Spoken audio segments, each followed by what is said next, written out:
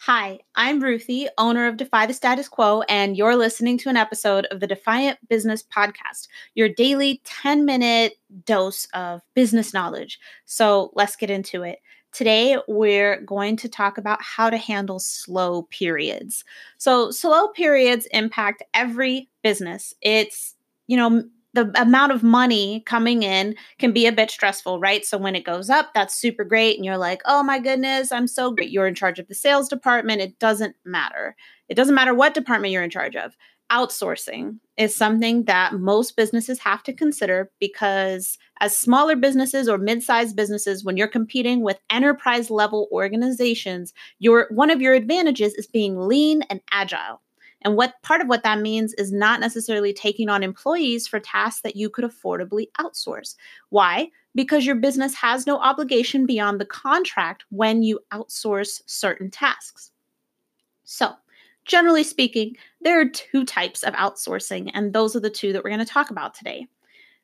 The first type is what people typically think of when you talk about outsourcing. It's the incredibly rote or simple and also typically time-consuming tasks that you shouldn't necessarily be the one doing. So if you're a marketing officer, or let's say you're the content marketing director, let's say, so maybe it's even bigger organization where they'd actually have you, the content marketing director. Should you necessarily be the one entering in lead gen information or pulling search engine optimization reports? Not necessarily you specifically. If you're an entrepreneur, should you be the one inputting the 50 business cards you got from the week-long conference that you just got back from? No, probably not. And when I say that you shouldn't be the one doing it, what I mean is it the best use of your time? So let's say it takes an hour. What else could you accomplish in that hour that would generate revenue for your business? And that is what I mean here. So for me, an hour, what can I do in an hour? I could outline 3 or 4 blog posts. I could record maybe 5 or 6 podcast episodes. Those are outward facing activities that could generate me more business. So do I have to necessarily be the person who enters in my CRM, enters business card information into my CRM? No, I don't have to be that person.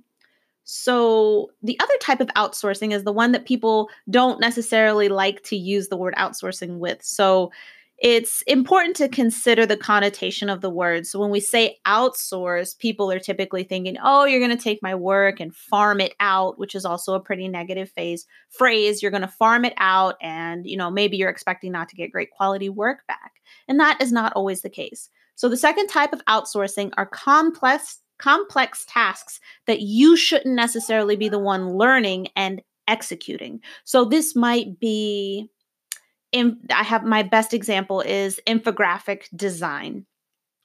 On one of my blog posts, my executive assistant, she's pretty awesome. We worked together to create an infographic to help people create great LinkedIn profiles. I was considering doing the infographic design myself on Canva. I played around with the template for maybe a minute and a half before I was like, nope, this is not something I should be spending my time on. I can come up with all the points and the content that we need to put in there. I can help with the tweaking. I can give feedback so it looks exactly the way that I want it to. But this graphic design thing, even using Canva, is not the best use of my time. Enter Sylvia, who's my executive assistant, and she has awesome graphic design skills, and she was able to pull together that infographic, and we worked back and forth to tweak it, and that was a much better use of my time. It would have taken me forever to get everything just the way I wanted to in Canva, but because she's good at what she does, I didn't have to take the time to learn it, struggle with it, and then finally maybe get something done that I was proud of. So it's very possible that what I came up with at the end wouldn't have been something that I would have been proud of to put on my website. So that's the other thing to consider. Not only are these tasks typically more complex and time consuming, it's because of someone else's years of experience that they're able to execute them better than you. So it's not to say you couldn't learn it. It's not to say I couldn't learn graphic design, because I could, but I don't feel that that's the best use of my time. I would not be working in my area of brilliance. And I try to spend as much time as possible working in my areas of brilliance, because that it makes me the happiest, and it generally generates the most revenue for my business. So, the major difference, right? The first one are simple tasks that are typically time consuming. And they're easy to learn, but they're time consuming. They're typically inexpensive. So these are things like data entry, maybe somebody inputting data from one spreadsheet or one type of information format into another. Um, it could be pulling stats for something. It could be responding to customer service inquiries, very basic customer service inquiries. It could be sending out emails, welcome emails and things like that. But it's all very basic stuff that's easy to learn. These are typically inexpensive. Contractors on even the higher end offering these sorts of services typically have trouble justifying their fees, or they offer other services. So maybe you put out a job post on Upwork, or you put out to your LinkedIn network that you're looking for some help with some data entry work, and a virtual assistant responds and she charges, $30 an hour. That's considered on the expensive side for a virtual assistant. But if she's usually a virtual assistant for a writer like myself and maybe does proofreading, or how Sylvia does, she'll go over my stuff, she drafts all of my blog posts, and she helps me with other, drafting other blog posts, but she also does the design for the graphics and everything. So she could charge more than somebody who just does data entry. So if you're looking to save money here, what you're looking for is someone who just does data entry and likely lives not in the United States, and then they would charge lower rates. So again, it's those tasks are usually easy to learn, but they're time consuming. And so you don't necessarily want to be the person doing them. And then the difference then for the second type is that they're more expensive. The tasks are more complex, and excellent contractors in these fields are often hard to find, or ones that work well with you are hard to find. So maybe you talk to a lot of web designers, and there were some that looked really good, but they just didn't mesh with you, or you didn't feel a connection. You didn't feel like they would handle your stuff properly or the way that you wanted, right? So they're professionals, and you would recommend them to other people potentially after your interactions, but you didn't feel like they were the best fit for you. Um, the other thing to consider is these people might be too expensive, which puts you back to, okay, maybe this is hard. You have to decide, should I learn how to do this so I can get this project done? Or is it a project that you can save for when you have the funds to pay for an expert in this field, or not even an expert, but someone who's good at what they do in this field? Again, looking at something like web design or graphic design, could I save this project for when I can afford to outsource it?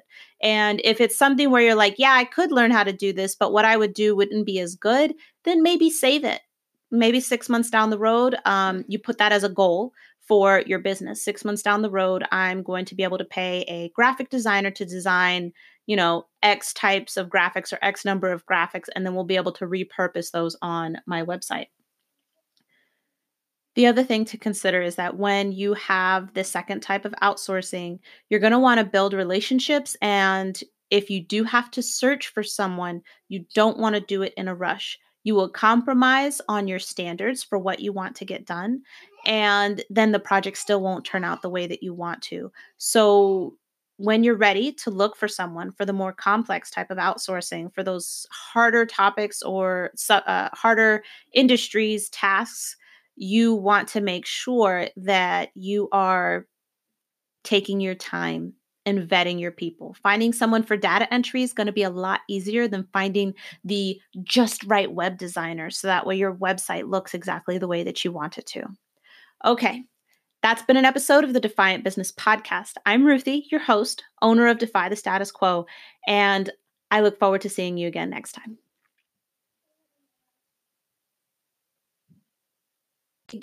We talked about the importance of content variety, and that noise means that this episode is over. I look forward to seeing you next time. Stick to industries that I'm familiar with, but not because I don't know, but because we have to, be sophisticated and have sources. So that's been an episode of the Defiant Business Podcast. I look forward to seeing you again soon.